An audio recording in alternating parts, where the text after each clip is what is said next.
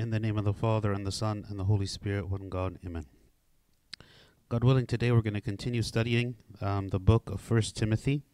Last time we studied chapters 2 and 3. And God willing, today we're going to study chapters 4 and 5. Does anyone want to summarize for us some of the main points that we studied last time for anyone who was here?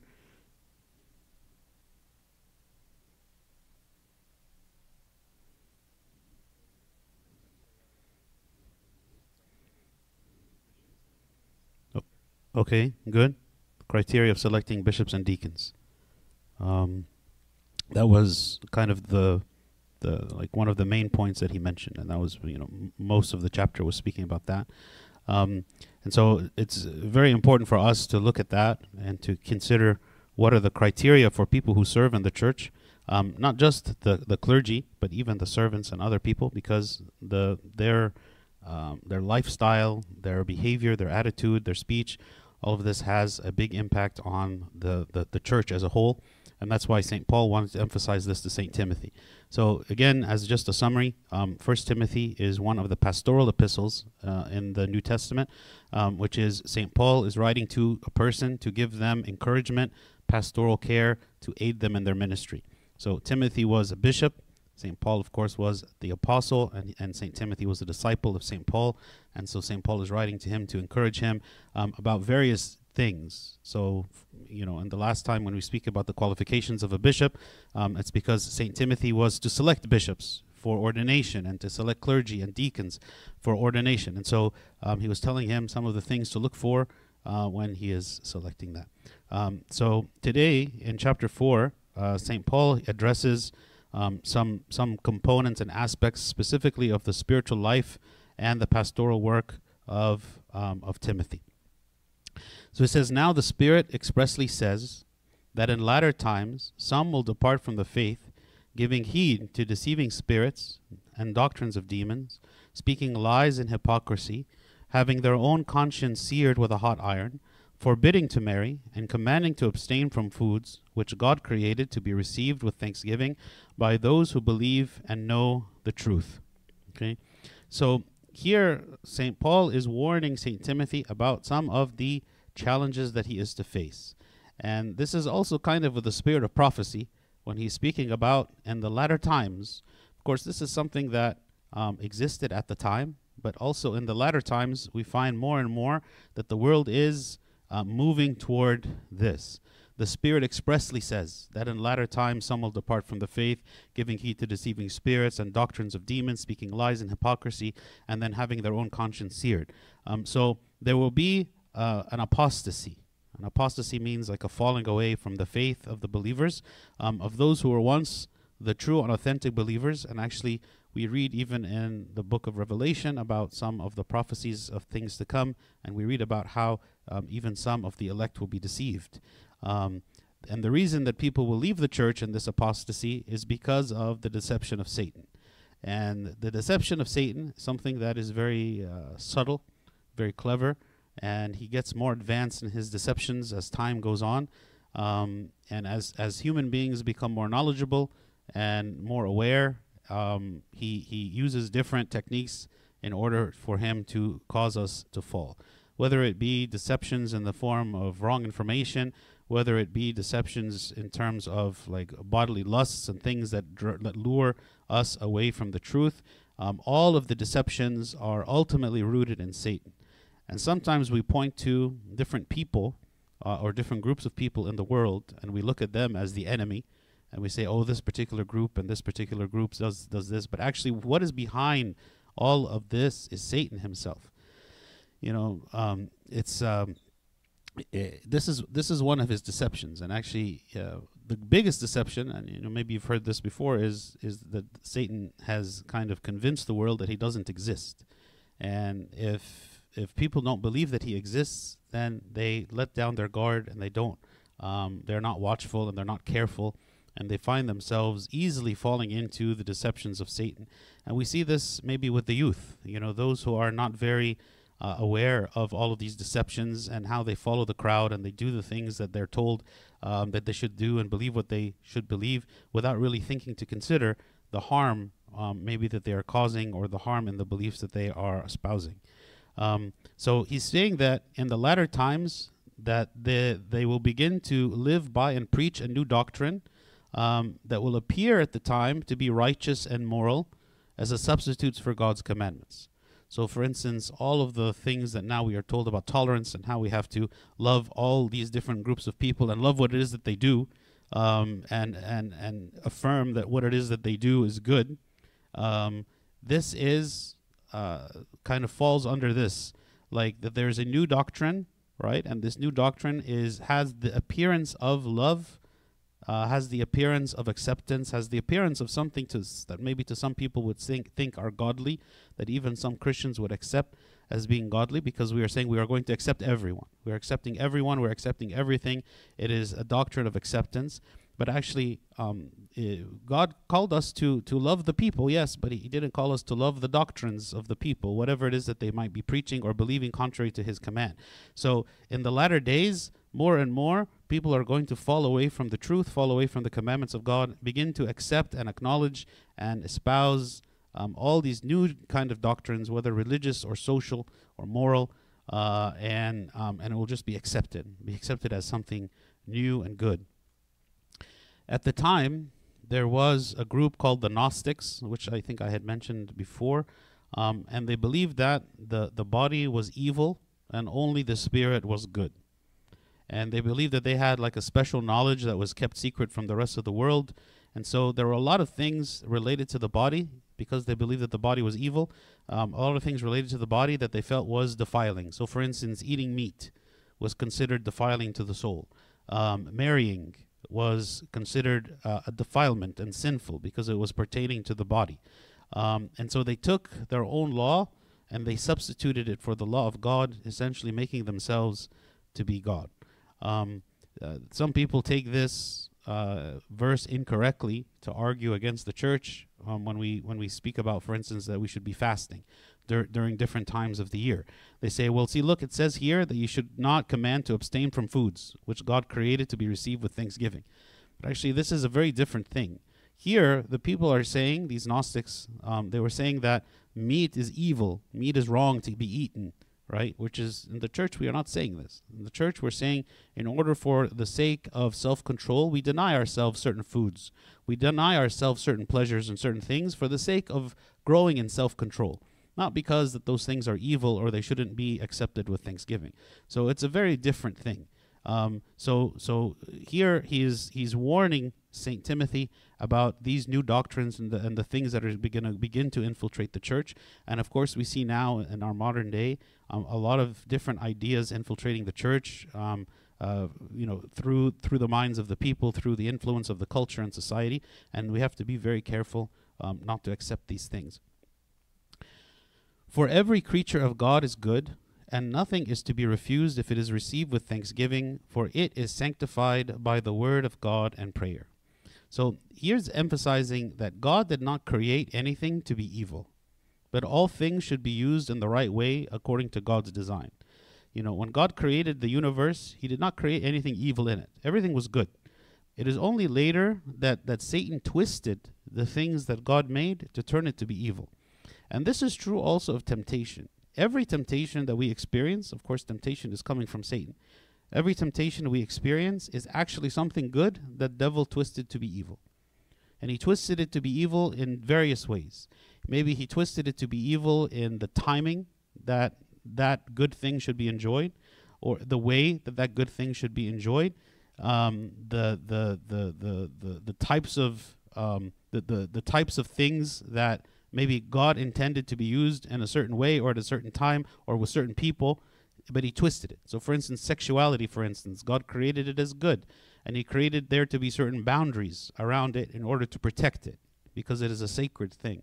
And he said, for instance, it should only be practiced in the context of marriage, right? But the world took it, and they said, no, well, if sexuality is a good thing, that means we can practice it in any time, in any way, with whoever we want, right? And so they removed all of the boundaries from it.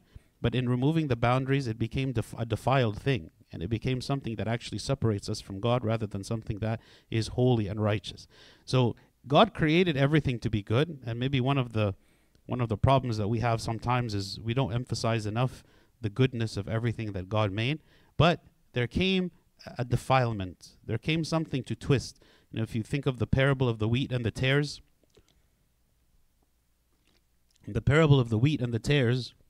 Christ says that there is a man who owns a field that is filled with wheat, right? And so it is a good field, right? It is filled with wheat. But in the night, an enemy came, and he went into the land, and he planted the tares, which are like weeds, right? And these weeds that are planted, they look exactly like the wheat, right? So tares, when they're still not mature, they look like wheat. So if you were to go to the field and look at everything that was planted, you wouldn't be able to differentiate the wheat from the tares. And that's why in the parable, the man said that he's going to wait until all of the plants are fully grown. Then he'll be able to distinguish between the wheat and the tares, and he'll be able to separate the two, right? So it's as though Satan came and he planted the tares, right? He planted the tares in our lives. So where we look at them, and we have to be very careful to discern, is this wheat? Is this tares? Is this something good? Is it something not good? So God created everything to be good, but Satan came and he twisted it, and he darkened it, and he made it to be where our natural desires and inclinations are maybe for a twisted version of the things that God made rather than the authentic thing that God made. If you instruct the brethren in these things, you will be a good minister of Jesus Christ, nourished in the words of faith and of the good doctrine, which you have carefully followed. But reject profane and old wives' fables, and exercise yourself toward godliness. For bodily exercise profits a little, but godliness is profitable for all things, having promise of the life that now is, and of that which is to come. So he's saying, one, do not succumb to superstition and rumors, right? He says, reject profane and old wives' fables, and exercise yourself toward godliness. Okay, two, he said, spend your time not doing vain things. Right? It says, for bodily exercise profits a little, but godliness is profitable for all. Like, how much time do we invest in our lives on like things that are materialistic, that are focusing only on our body, focusing only on our appearance, focusing only on things that naturally are fading away, that we will not keep forever. But godliness is profitable for all. So if we are keen on taking care of our bodies, as we are, then how much more should we be careful to take care of our spirits as well? And he's saying, instruct the brethren, right? Like, so he's saying, when you are teaching, Timothy, teach this, because these are the things that the people are struggling with and need to hear. And in this way, you will be a good minister of Jesus Christ. And this is true also of us. Like, when we are sharing the good news of the gospel with people, we are speaking to them. Yes, we are speaking about salvation, but part of the salvation is we're speaking about what is it that is entrapping us. Like, what is it that is keeping us from growing? What is it that maybe has distracted us from the right path that we should be walking? And a lot of times, yes, maybe there is materialism. Maybe there is a focus on vanity and things that really do not have any eternal value. This is a faithful saying and worthy of all acceptance. For to this end we both labor and suffer reproach, because we trust in the living God, who is the Savior of all men, especially of those who believe. These things command and teach. Okay, so we accept we suffer reproach. So we accept physical sufferings, and we deny ourselves the pleasure of the flesh as a spiritual exercise to attain the heavenly kingdom. This is why it says, for to this end we both labor and suffer reproach. Like, for the sake of this journey that we're on, this journey of salvation, for the sake of the love of God, for the sake of denying the flesh, for the sake of self-control, for the sake of not being caught up in all these deceptions of demons and these things that we're talking about, for this end we labor, right? We are laboring.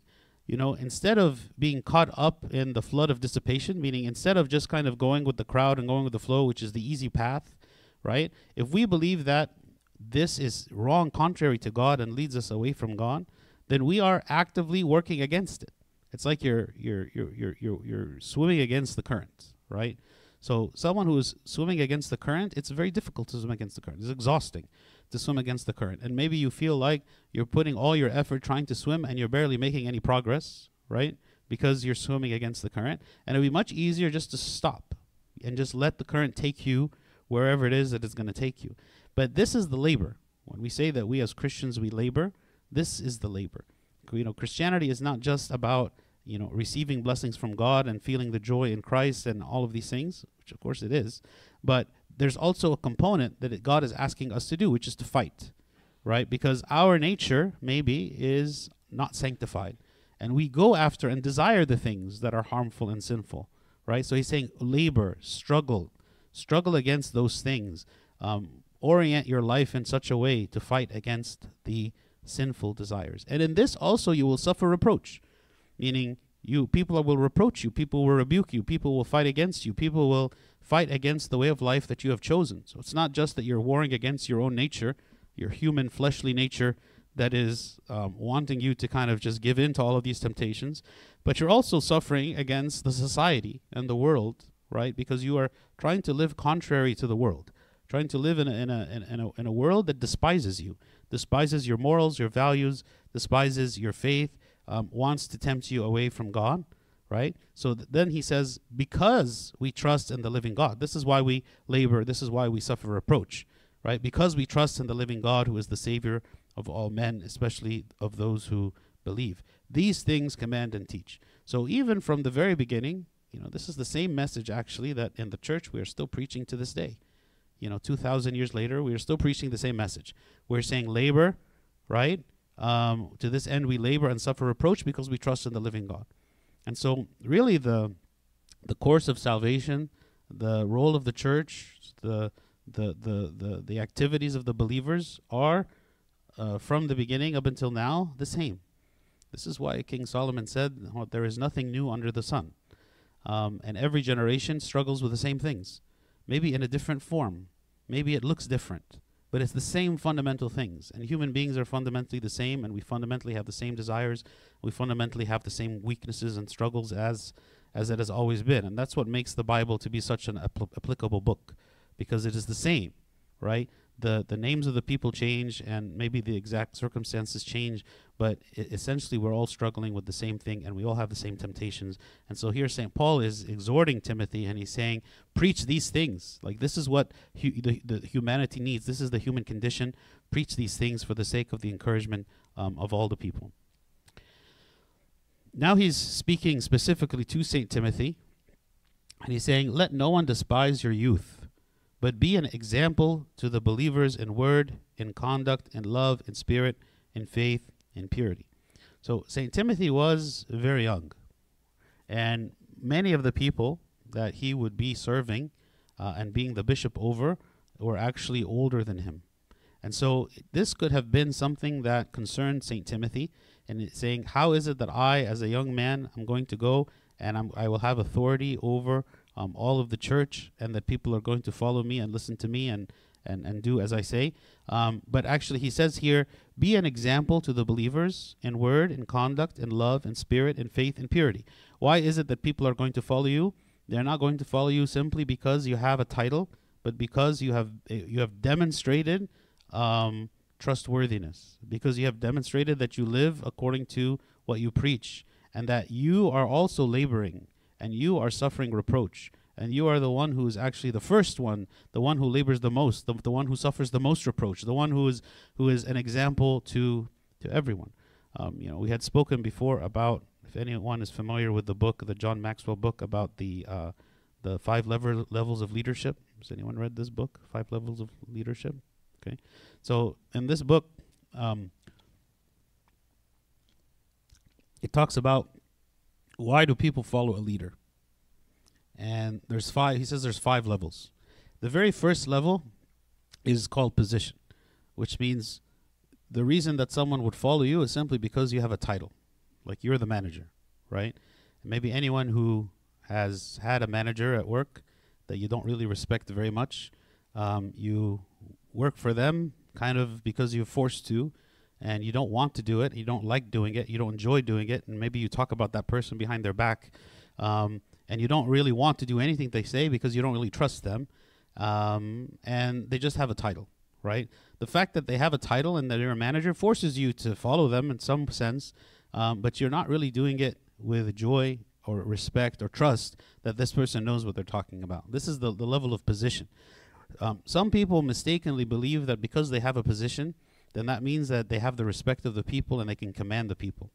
I remember when His Eminence, Metropolitan Yusuf, was talking to like the new priests that are being ordained, and he would say, when you go to the church, all right, for the first time, for the first year, don't change anything. Like, if it's a church that's already existing, and you have this new priest who is coming, says don't try to change anything the first year. Your first year is just to get to know the people, and so that they would know you and they would come to respect you, right? Because if you go in from the very beginning and you're going to be like, okay, well, we're going to change the Sunday school system, we're going to change the deacons, and we're going to do this, we're going to do that, even if the ideas themselves are good and they need to be done, but when you come in from the very beginning, you haven't yet established trust so that the people would want to follow you. Maybe they will do it because you are the priest and because they have to follow you and they're told that this is the case. But when you start going and making a lot of changes to a system that already exists, even if the system has problems, you're going to encounter friction and resistance, right? So don't try to do that from the beginning. Just because you have a position doesn't mean that you yet have really the love of the people so that they would follow you gladly, right? And then so in the book, he goes up higher and higher, the second stage I think is called permission, where now people are like more like warming up to you, and it's called permission because I am giving you permission to lead me. Like I am consenting that you are my leader. The third level is called, I think, production. Production is I see now that you are like successful, like your ideas work. You have a track record now that you are now like whenever all the things that you have done, they've been successful. So now I'm trusting you more, right? And then I can't remember the fourth one, what it's called, but it's like you're investing, people development. Yeah, you're investing in the people. Okay, so now it's like I'm spending my time to make you a better person, right? So when let's say the employee or whatever feels like that their manager is wanting to send them to training, is wanting them to grow, wanting them, they're being coached and whatnot, that adds another layer. And then the last one is called personhood, which is kind of like you've become like you've become kind of like a legend. Like at that point, like we hear certain names of like people who are leaders, like they're so accomplished in everything that they've done. Like maybe His Holiness Pope Shenouda, for instance, when people hear about him, he's like legendary in everything that he has done for the church and everything that he did and all the things that he taught. And people respect him just to hear his name. Even if they have no real personal interaction with him, they don't need to discover who this person is because that's like their reputation precedes them. So here he's saying, even though you are a youth, even though you're maybe there's other people with more experience than you, and maybe there will be some awkwardness there in telling these older people what is it that they should be doing, how to live their life. How is it that you're going to get there? By what? Be an example. And if you're an example in all of these things, then people will follow you, right? Because they will see you are successful, you are authentic, you are sincere, you are genuine in every way. And so a lot of times in our lives, we try to get other people to change or to follow us by giving them commands. We say, this is wrong, change this, don't do this, and maybe parents to their kids as well. Like we tell our kids a lot of stuff they need to do, don't do this, don't do that. But if we model it for them, even if we don't have to say anything, but we just model it for them, be an example to the believers in word, in conduct, in love, in spirit, in faith, in purity, then simply by our example, it will wear off on everyone else, right? And again, this is how we see like those pinnacle leaders that we see that rise up, whether in the church or outside the church, simply by their example, by what is it that they've done that people want to follow them. Till I come, give attention to reading, to exhortation, to doctrine. So he's saying, keep studying, right? Sometimes people think that when you reach like a certain status, that means you have all the answers and that there's nothing left to learn. No, actually, there's still a lot to learn. We keep learning the rest of our life. So he's saying, give attention to reading, to exhortation, to doctrine. Okay? No one has the fullness of understanding. Everyone should continue studying. I remember when I was attending the seminary, there was one of the priests who taught one of the classes that I was attending. He taught like the history class. they're at the seminary, like it's over a long weekend, and there's 3 classes, and each class is 9 hours, so a total of 27 hours of class in 3 days. And so he taught one of the classes, the 9 hours. So there was 2 other classes. So the other 2 classes are 18 hours. So this teacher, right, he's this priest. He was an older man. He was maybe in his late 50s. He sat through all the lectures, okay, of all of the other 2 lectures for 18 hours. And he sat there taking notes the entire time. And I remember thinking, like, I could barely stay awake. Like throughout all those lectures, like I think I drank like 10 cups of coffee to try to stay awake. But he was like energetic, paying attention, writing notes. I was doodling. But that's what he was doing, right? And even at the end, the dean, not the dean, but the dean, like the priest in charge of the program, he commented on this priest and how he was so diligent in everything that he was doing. So there is no age or status or rank whereby we think that we know everything and now everything is just kind of to us like trivial. No, we continue to learn, but we have to have that mindset of learning. That if I believe that when I listen to others that I can benefit from them, from their experience, from their knowledge, right, then I will gain something. But if I have the attitude, it's like I already know everything and there's nothing for me to benefit or gain, then maybe I'll miss out. And so here he's telling Timothy, keep learning, keep studying. Do not neglect the gift that is in you, which was given to you by prophecy, with the laying on of the hands of the eldership. So we had spoken last time about how St. Paul had mentioned that there was some prophecy regarding the ordination of St. Timothy to be a bishop. And so this gift that is in you is the gift of priesthood, right? So this gift of priesthood that you have received with the laying on in hands of the eldership. We had also mentioned before how, in the Protestant translations of the Bible that we're using, the term elder is used to mean both elder and priests. So here the eldership is the priesthood. So from the very beginning, right? So here we're talking about in the 1st century, right? How is it that priests were ordained and bishops were ordained? Through the laying of hands. The same exact way that we still do it in the church today, through the laying of hands of the bishop. The Pope himself is also ordained through the laying of hand. The bishops are ordained through the laying of hands, and so on. So here he is saying, don't neglect the gift, right? And in this case, of course, it is the gift of the episcopate, the bishopric, the priesthood. And this is true for all of us. Like if God gives us a talent, it is wrong not to use it. I've said this several times, like to the servants. If God gives you a talent, then he wants you to use the talent. It is a sin not to use it. I'll say that again. Like, for instance, if you have a great musical ability, then that means God wants you to use your music ability. For whatever. Use it. Use it to glorify God in some way, right? And if you have that ability, and you choose not to use the ability, then why did God give it to you? He didn't give it to you just so that you could, that's like in the parable of the talents, like the servant who took the talent and he buried it in the ground, right? He didn't do anything with the talent, right? So God gives us talents because he wants us to use the talents. He didn't give it to us so we could bury it in the ground. And he didn't give it to us so that we could only use it for ourselves or for our own benefit. He wants us to share it and to use it to encourage and to benefit the entire body of Christ. So he's saying, do not neglect this gift that is in you. Meditate on these things. Give yourself entirely to them, that your progress may be evident to all. Take heed to yourself and to the doctrine. Continue in them, for in doing this you will save both yourself and those who hear you.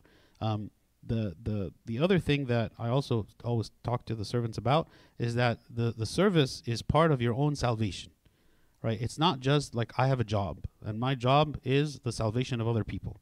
No, actually this job is both for my own salvation and the salvation of other people. Because he's saying, if you do what I'm saying, if you continue and studying and growing and not neglecting the gift that is in you, right, you will save both yourself and those who hear you. Both yourself and those who hear you. So when God grants us a gift that he wants us to use to serve in some capacity, this is not just so that I could help others, not just so that I could benefit others, but actually this is my own salvation as well. This is the means by which God has allowed me to serve him, to glorify him. And this is why it's very important for us to use that gift. Meditate on these things and give yourself entirely to them.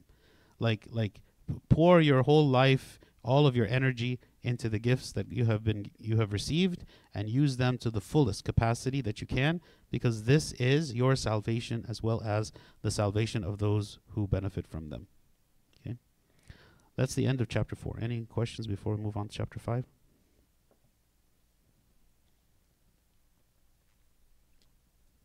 Okay. Chapter 5 is all about how to treat different groups of people in the church, like different categories of people that we find in the church. And St. Paul is giving St. Timothy guidelines on how to deal with these various groups. Okay. So he says, do not rebuke an older man, but exhort him as a father, younger men as brothers, older women as mothers, younger women as sisters, with all purity. Okay, so he's saying, how is it that we should deal? So again, St. Timothy is a younger man. So how is it that this younger man is going to deal with the elderly people, right? The older man. So if you have someone who is older and he commits some kind of trespass, he causes some problem, or he commits a sin or something that he needs to be like chastened or corrected in some way, right? How is it that he should do it? Well, again, St. Timothy needs to be minded with the fact that we should deal with the elderly people in a respectful way, right? When he says honor your father and mother in the commandment, it's not just speaking specifically about the biological father and mother, but it's speaking about in general. Like those people who are of an older age are deserving of respect and are deserving of like being dealt with in gentleness. Okay, so he's saying do not rebuke. Do not rebuke does not mean do not chasten or do not like just ignore the problem. He's not saying do not ignore the problem, but he's saying the way that you are going to deal with the problem is not the same way that you would deal with a child, right? Because the way you deal with a child is different than the way you would deal with an older person. St. John Chrysostom, he says, the priest deals with married people who have children and servants, with the wealthy and the officials who possess authority. This is why a pastor needs to be a many-sided man. I do not say that he must be hypocritical, deceptive, or flattering, but that he needs to be extremely flexible. He needs to go along with each one in order to make him feel comfortable in his specific circumstances. He needs to be merciful and strict, as it is impossible for a pastor to apply the same treatment to all those under his care. He is like a physician who applies the same treatment to all under his care. He is like a physician who cannot use the same medicine for all his patients, or like the ship captain who must know more than one way by which to face the winds, for we are exposed to many winds. Right? So this is the discernment. How is it that I deal with each one differently? Right? Differently not because I'm showing partiality or favoritism, but differently because not everyone responds well to the same style, to the same approach. There's different reasons why. Just like when St. Paul says, I have become all things to all people, right? To the Jews, I was like a Jew. To the Gentiles, I was like a Gentile. Why? So that I by all means may save some. Meaning the way that I speak to them, the focus of my speech, the attitude that I have, the things that I do, whether I'm speaking to a Jewish person or to a Gentile, is different because they need something different in order to be saved. So here, like when speaking to like someone older, I come with more gentleness, like as a friendly conversation to bring up whatever it is that that this person has, done wrong. This is sometimes also why people stumble when reading like the writings of the Desert Fathers. The Desert Fathers, of course, they're very rich and valuable for us to read, and I encourage everyone to read them. But keep in mind that when we are reading them, that these writings were written for the benefit of monks and nuns who lived an ascetic life in the desert, right? So the type of discipline that they are called to live and the type of chastening that they would receive whenever they fail, right, is very different than the kind of life that we are living. So sometimes people read the writings of these Desert Fathers and they become offended at the severity of what's being said. Like in the book Ladder of Divine Ascent, St. John Climacus, he speaks about there is this monastery called the prison. And this prison is where anyone is sent who's done something wrong, the monks. And he speaks about how like the monks stand there all day staring up into heaven with tears in their eyes, and like very brutal type of environment, right? It's not a place that you would really want to be. And I think if we try to apply such principles to the normal people, like people would leave the church.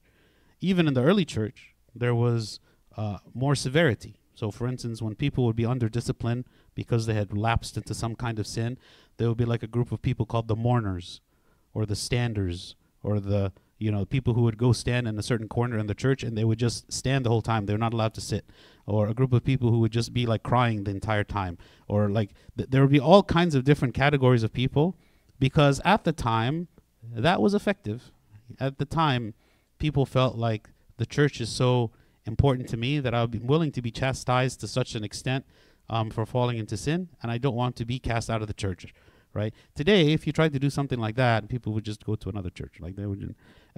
So that's not something that can be applied today, but the same principle applies. Like, what can we do for a certain group of people in order for them to realize their faults and to repent?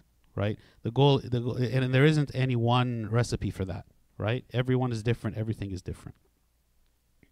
Also, he speaks about dealing with the women. Older women as mothers, younger women as sisters, with all purity. Of course, when dealing with, like for instance, in the clergy, for instance, because you're speaking about Saint Timothy, dealing with the younger women, he has to be careful in the way that he deals with them, so as not to fall in any kind of sin, to have good boundaries with them, and so on, with all purity. Okay, then he says, honor widows who are really widows. Okay. So I want to ask you, what is a widow versus a widow who is really a widow?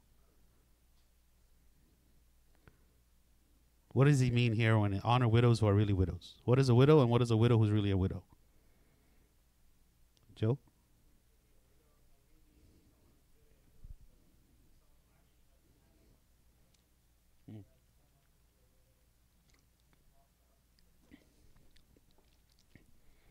Okay, good. So that's one of the criteria.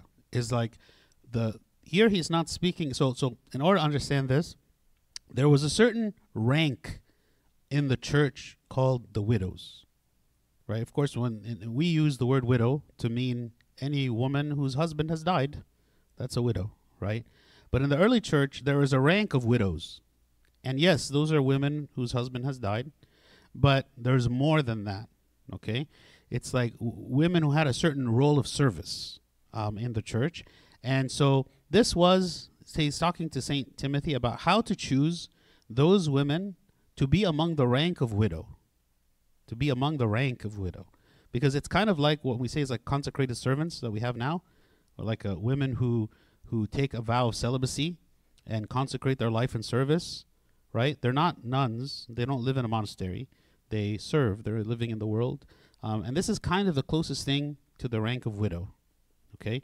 But it was a requirement that she would actually be a widow, so she didn't have a husband, okay? But what Joe said is right. Some women, though that they were widows, they still could be supported by their families, okay? And so they didn't need assistance from the church in order to live, okay? But some widows were truly completely alone. They had no support. They had no family, and those are the ones that needed the extra support from the church. So here he's speaking both about the widows, but also about like using the resources of the church wisely. So don't give out the resources of the church without first like understanding the situation. This is why like in the church we study, like when somebody's asking for like financial support, financial assistance, right? The easiest thing, and maybe we think the most compassionate thing, is we're just going to give to everyone who asks. Well, number one, we don't have the resources to give to everyone who asks. Number two, it can be very easily abused, right? So you consider, who is this person, right? Sometimes like people will come and say, I don't have money to go to like a convention, or I don't have money to go to something. But they spend their money in many other things, right? Like they're spending their money on all kinds of stuff that shows that they have money. It's not like they don't have any money. but what they choose to spend it on. Maybe they choose not to spend it on this, but they choose to spend it on something else. Like, so considering, like, okay, what is this, right? Who is this person really in need or not? Okay.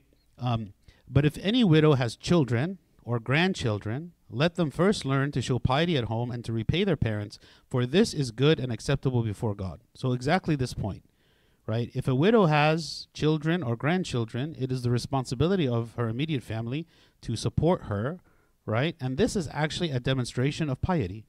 This is service, right? You know, we speak about what does it mean to serve God. This is a service, right? This is just as important as any other service that would be done in the church. You know, the parents spend their entire life giving to their children, sacrificing for their children, and then when the parents reach the age where they are unable to take care of themselves, then now it is the role of the children to help them.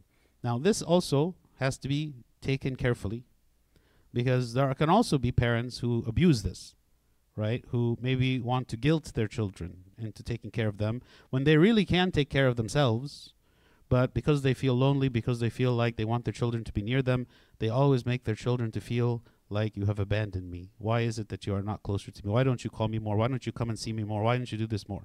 So again, how do you decide which it is? It takes discernment, right? There is a balance, right? How much of the attention that we give, let's say, to our parents is really an act of love because we give them what they need, versus like, no, maybe they're asking of me more than I'm able to give, right? Or more than they need right now.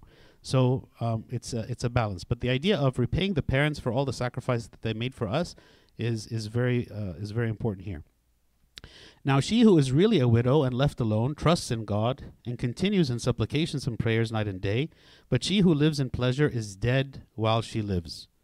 So he's saying someone who is a widow, who is a godly woman, who continues in prayer, right, is different than someone who is a widow but living in a life of sin. Okay? So according to St. Paul, okay, the real widow, so he's saying the widow who's really a widow, is number one, has no family support, right? And so needs church financial support. That's one. Two, her life is characterized by faith, trusting that God will provide for her. Three, she is persevering in prayer and she's pious, she's seeking godliness. Four, she should not be seeking pleasure to fill her emptiness, like someone who is going to go and like have relationships with other men, for instance, in order to fill the loneliness and emptiness that she has after her husband has died.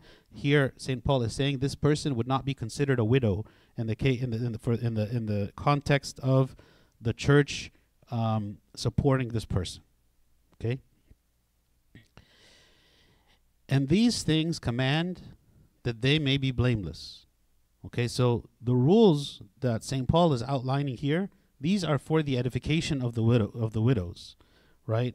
It's not that like it should be enforced if the woman desires to take any assistance from the church. So like all of this is for edification, that they may be blameless. He wants St. Timothy to know that the reason that these rules are being in place is for the sake of the benefit of the widows, right? Not to exclude them from something, but to help them. But if anyone does not provide for his own, and especially for those of his household, he has denied the faith and is worse than an unbeliever. Okay? Why does it say here that if a person does not help those of his own household, that he has denied the faith and worse than an unbeliever?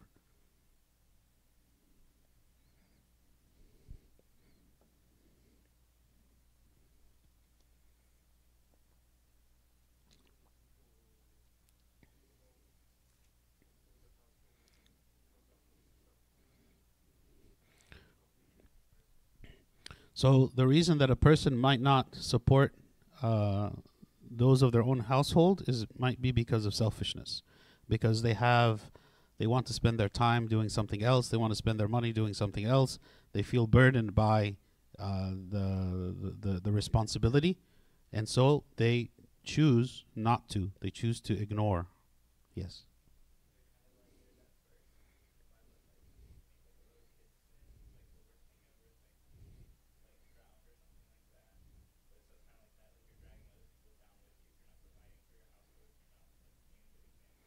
Okay, so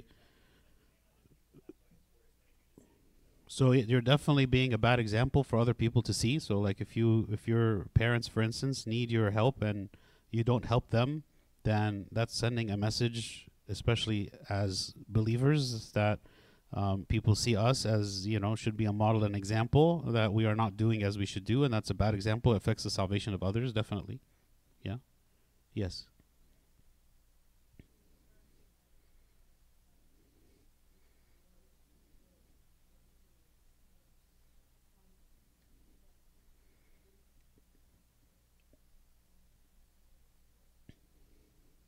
So if you know to do good and you don't do it, right, you will be judged more harshly than if you were ignorant and you didn't know. Okay, and yes, so someone who is a believer, right, is been given the law of love. Like actually, we see anyone who is a believer has experienced the love of Christ, right? Anyone who's a believer has experienced the love of Christ and benefits from the sacrifice of Christ. So when we look to our own salvation, we say, our salvation came at a price. Our salvation did not come for free. God suffered in order for us to be saved. And this is an act of love that God has shown us, and he wants us to love one another the same, right? This is fundamental in Christianity. So if a person who has received salvation from God, has received mercy from God, has received forgiveness from God, has received all these things from God, but then when it comes time for that person to show mercy and to show love and to give sacrifice to another person, then this is worse than an unbeliever who doesn't yet know the love of God, who has not yet received the salvation of God, who has not experienced that, right? So for them, they're blinded, they're darkened, they don't know. But for those who are believers, they see.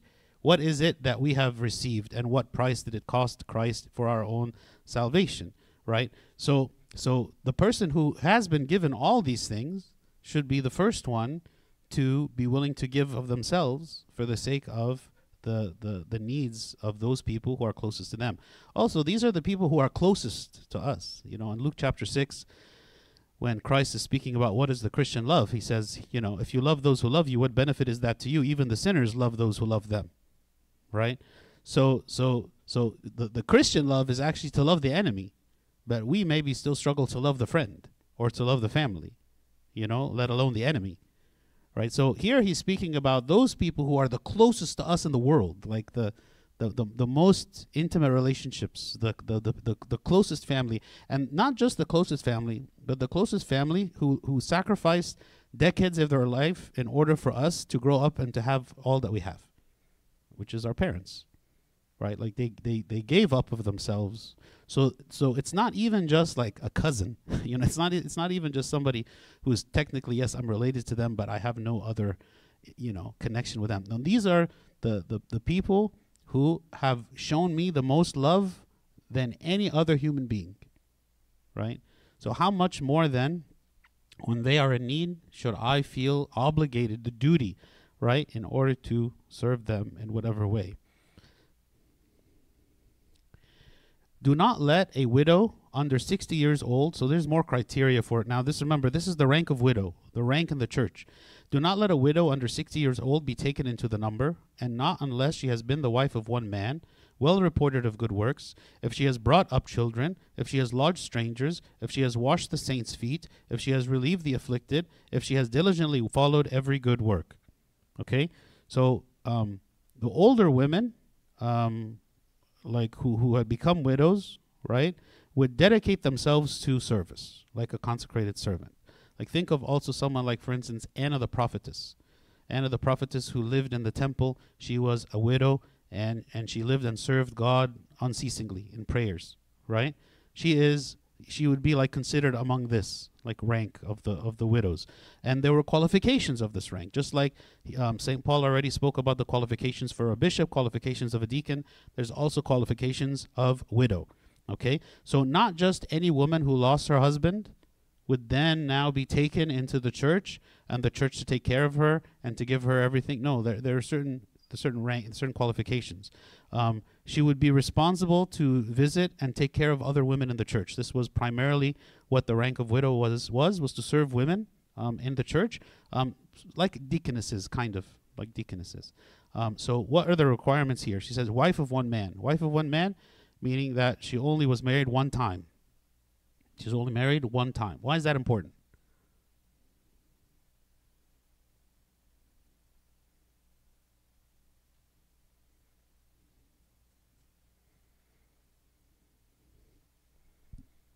Well, because once she's in this rank, can she marry again?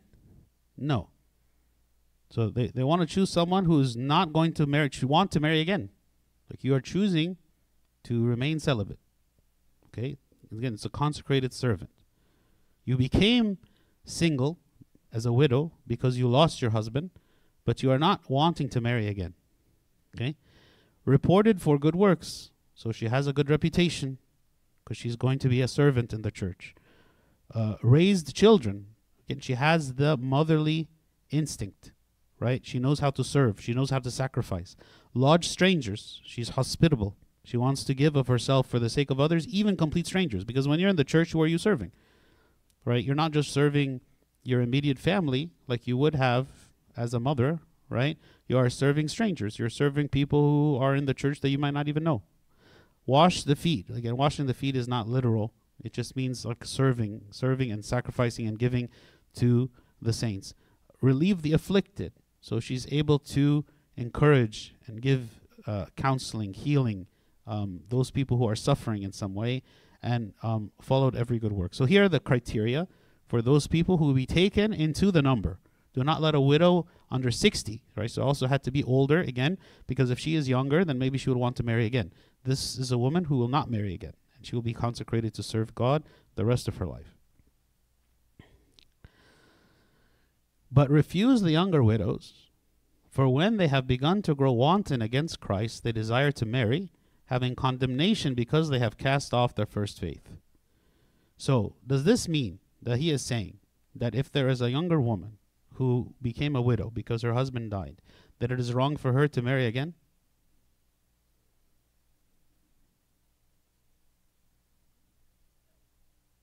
No. It's a short answer. So why?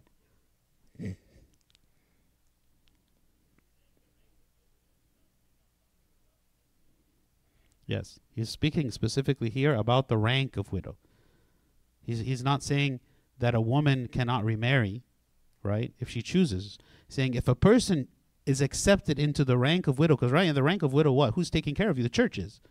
Like, the church is now taking care of all of your needs, right? And you are a full-time servant in the church. So such a woman, if she were very young, okay, then it is more likely that she might choose to marry again and leave the service. So she would not be an appropriate person to select for this service. Yes, Sephra. Well, but we'll continue and you'll see.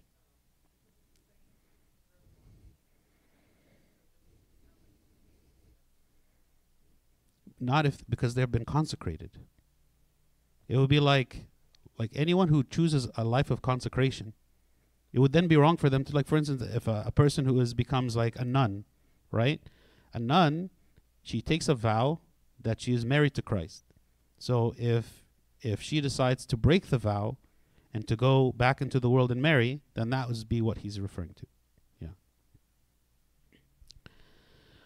And besides, they learn to be idle, wandering about from house to house, and not only idle, but also gossips and busybodies, saying things which they ought not. So again, like he's saying, the younger ones, it's much easier for them to fall into this temptation of becoming gossips and busybodies.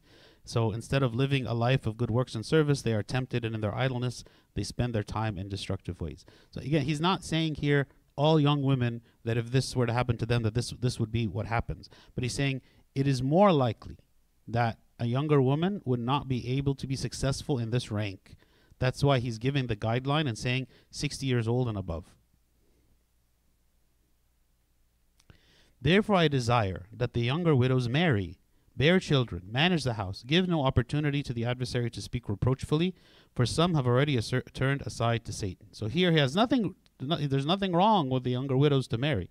He's not speaking that the younger widows should not marry. He's speaking about those who would be taken into the rank of widow in the church. Those are the ones who could not marry, so do not select people who are not fit for that position. Okay, but if a woman who's lost her husband wants to marry, then actually he says, I desire that she marry, to bear children, to manage the house, to give no opportunity to the adversary to speak, so that she would not fall into the idleness. Because the idleness he's speaking about is if a young woman is not married and she has she's not like busying herself in her life with some responsibilities, then she's going to fall into a life of idleness. Okay, again, back at this time, you didn't have women who were educated. You didn't have women who could go and work on their own and fill their lives with other things. This was the role of women at the time. So if a woman didn't have a husband at the time as she grew older, and she didn't have a service in the church consecrated for it, then so she would be idle, right? And so this is what he's saying, I don't want this. In 1 Corinthians 7, it says, But I say to the unmarried and to the widows, it is good for them if they remain even as I am. But if they cannot exercise self-control, let them marry. For it is better to marry than to burn with passion, right? It has been better to marry than to remain unmarried, but desire marriage. If any believing man or woman has widows, let them relieve them, and do not let the church be burdened, that it may relieve those who are really widows.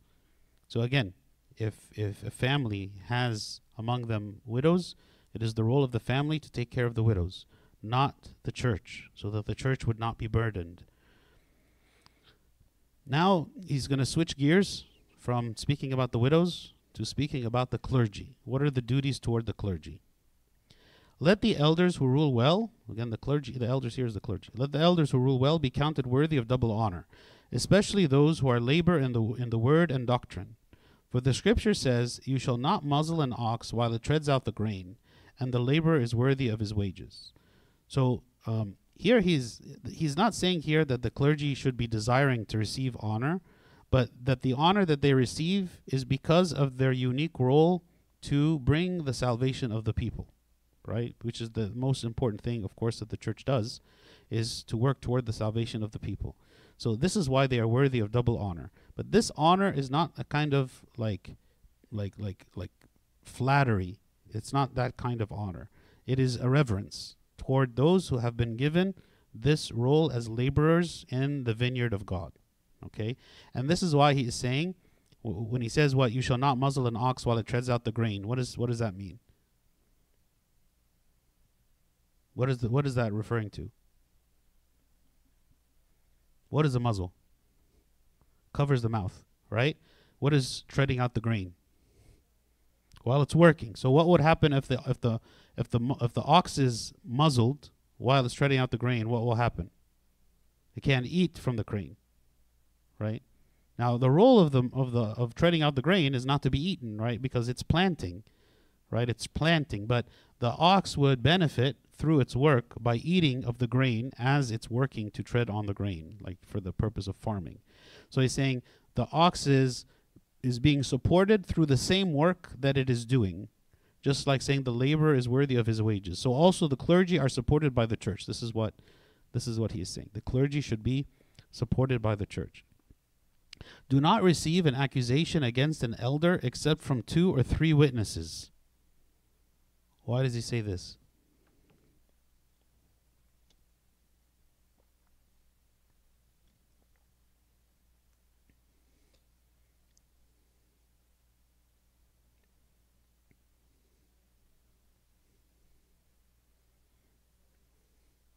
So remember, he's speaking to Timothy, right? So if somebody comes and accuses a priest of something, right?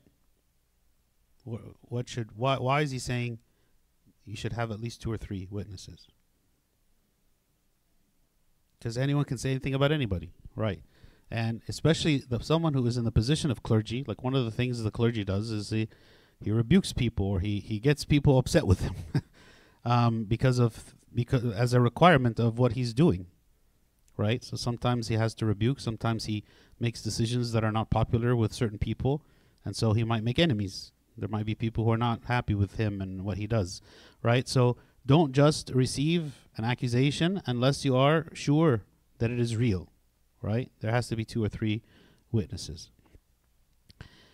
Those who are sinning rebuke in the presence of all, that the rest may also fear. Okay, so why...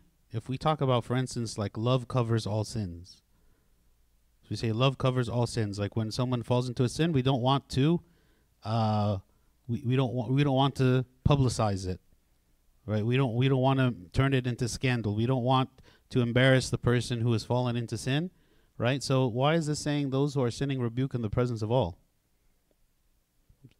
Sephra, Kiro, Megan. If somebody has a microphone, we can pass it around. That's not a microphone you're talking in.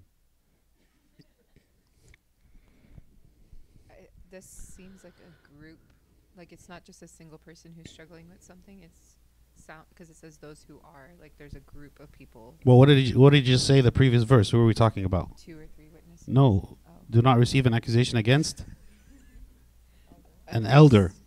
Yeah. Right. So here he's speaking about someone in a very prominent position, right, who is going to have a big influence on everyone, right? The priest, right? So, but it could apply to anyone in a prominent position whose life is going to affect a lot of people. Kiro, yeah. I interpret it incorrectly. I was going to say it's kind of like if you saw someone not wearing something appropriate to church, then you would make the announcement like at the end. You wouldn't say to that specific person, but you give the general announcement like to everybody so that's all may know about it or receive the rebuke instead of targeting the one person. Yeah, that's true also. Like that's why the priests, they make us wear this so you don't decide to wear something inappropriate. Megan, use the microphone.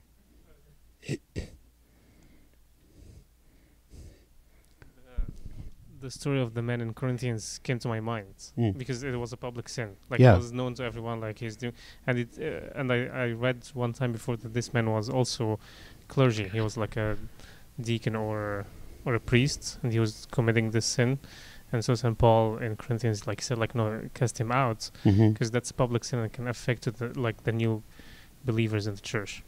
Yes. So like all the times where there have been a situation where like there is a priest who has committed some public sin which became into a scandal, the response to it is always public as well, where maybe the bishops will write a letter that is then publicly seen to address the issue and say what is the decision that has been made regarding this, right? Because the people otherwise the people might think that if there's been no like public statement, that the church is just kind of closing its eyes to it and looking the other way and not taking it seriously. Or they might think that this is accepted behavior because, again, there has been no consequence. So those who are sinning rebuke in the presence of all, that the rest may also fear, also because it's a warning to anyone else who would be considering the same thing, that they would, stop. Like they would not follow the same footsteps of this person. Yes. Is it talking about those who were accusing falsely, or is it talking about the priests who were falsely accused, or is it just a blanket of all? No, so it's saying of the priests who are rightly accused. So it says, do not receive an accusation against an elder except from 2 or 3 witnesses. Those who are sinning, right? Those elders, right? So because it's part of what happens when an accusation is coming against an elder. What happens when there's some action that the priest has done that's wrong? So first, don't just accept it unless there's sufficient evidence, right, that it's happened. And then once you investigate, and see, this is the other thing, is sometimes what happens in the church is there's an accusation. And then everyone knows that the accusation has happened. And it causes a big scandal just because there's an accusation. But then the church begins to investigate. And the investigation is private, right? The investigation is not going to be made public.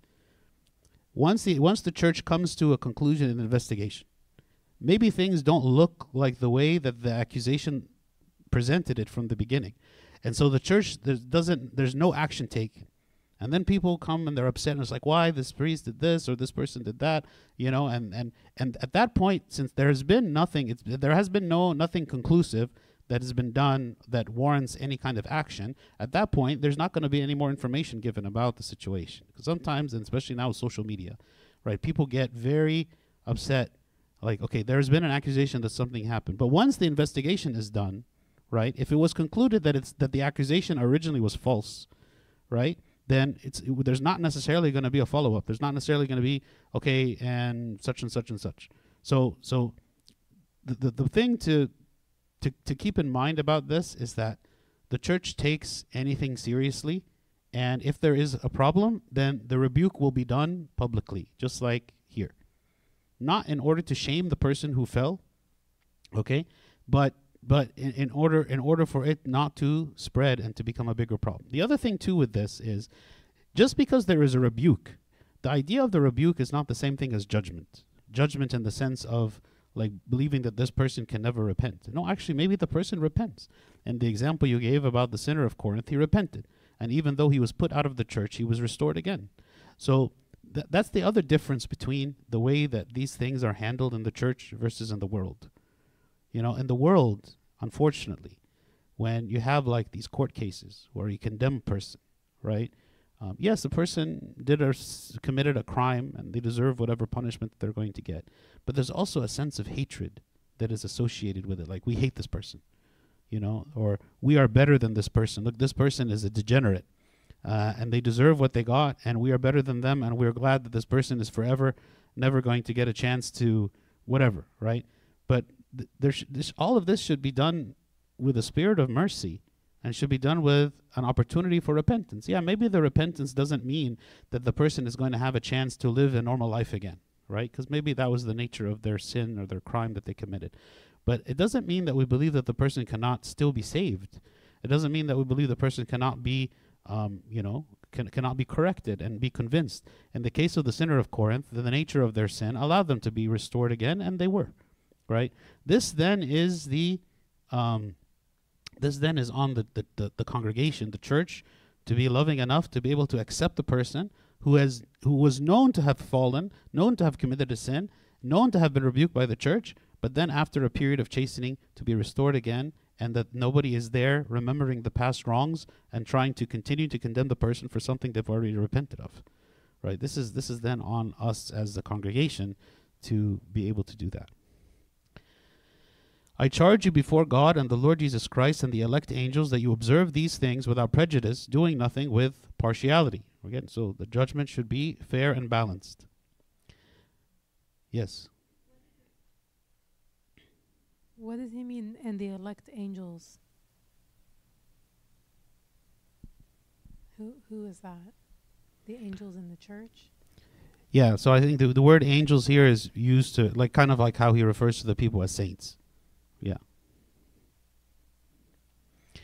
Do not lay hands on anyone hastily, nor share in other people's sins. Keep yourself pure. So again, he speaks about not ordaining hastily, meaning be very sure who is it that you are going to ordain. So there should be, that's why like now we have an election process, and the process is a public one, and it's one that is designed to bring up any issues about a specific person who is a candidate for ordination, so that it can be discovered early on before the ordination happens. Okay? And then he says also, in dealing with people closely, because the priest has a lot of intimate contact with people, right? He knows their life intimately, knows secrets about them that other people don't know, interacts with them in private settings and so on, right? So keep yourself pure. Meaning don't be scandalized by the sins that you hear, and also have appropriate boundaries with the people that you are serving, so that you are not falling into the sins that they themselves are falling into. No longer drink only water, but use a little wine for your stomach's sake and your frequent infirmities. What do you think about this?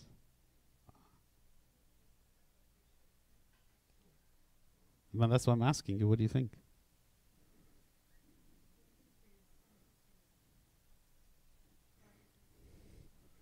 So he has an infirmity. He has a sickness.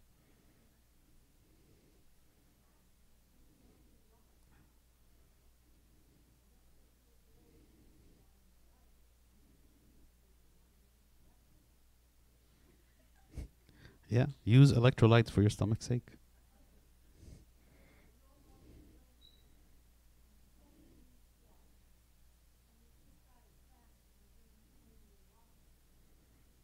Okay.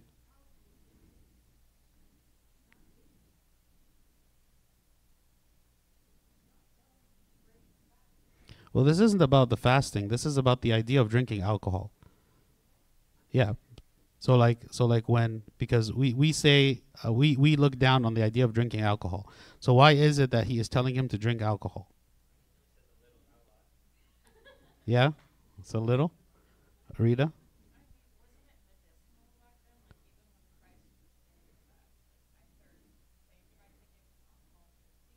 Mm-hmm.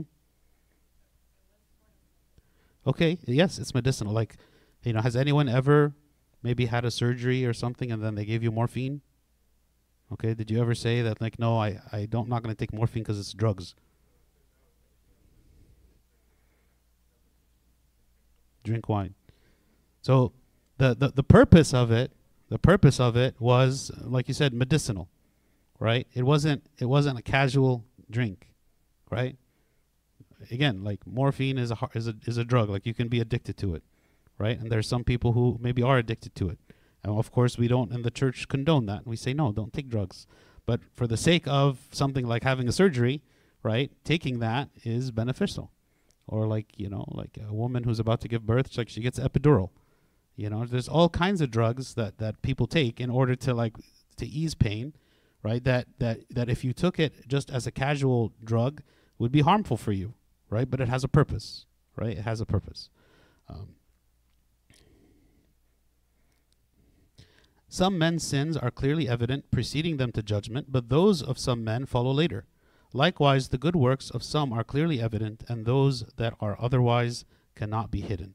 Right? So he's speaking about, again, because this, like, if you, the idea of like the clergy, right, and the hidden and the clear works, right, of the clergy, of a person who you are looking to ordain as clergy. Okay, so some people, their sins are evident, right? Like, there are some people whose sins are clearly evident. Like, you can say, I saw this person do such and such. But there are other sins that are very private, right? Very hidden, that people do not know and do not see, right? But those follow later, meaning even the private sins, right? And again, like, when we're speaking about sins, we're speaking about like unrepented sins. Like, everybody has sins that they struggle with and they repent of. But we're talking about if somebody is hiding something, right? If someone's hiding something and it's not evident, and it should, disqualify them from the service, right? But we are trying to discover it, right? So there are some sins that are clearly evident, preceding them to judgment, but those of some men follow later. So if somebody's hiding something, right, it eventually will be discovered, right? Eventually, like it will come up. Like there will be nothing to hide, right? Likewise, the good works of some are clearly evident, and those that are otherwise cannot be hidden. So there are some people, like their good works are clear. Like when you see someone who have like very, very clear virtues in their life, and you look at them and you say, this person is saintly in the way that they live their life, right? But there are others that try to hide their virtues, right? Like maybe we know some monks and saints who try to hide their virtues so that people do not see all of their good works. But what ends up happening to them is eventually also those good works become evident and become known, cannot be hidden. Okay. Any questions? This is the end of the chapter. Okay. Glory be to God forever. Amen. Can pray.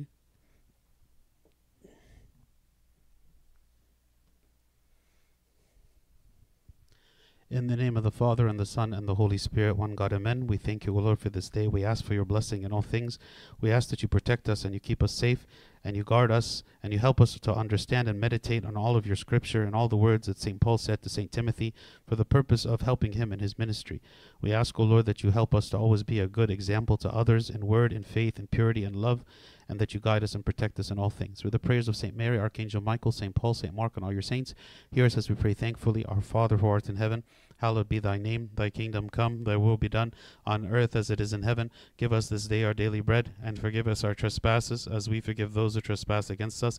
And lead us not to temptation, but deliver us from the evil one.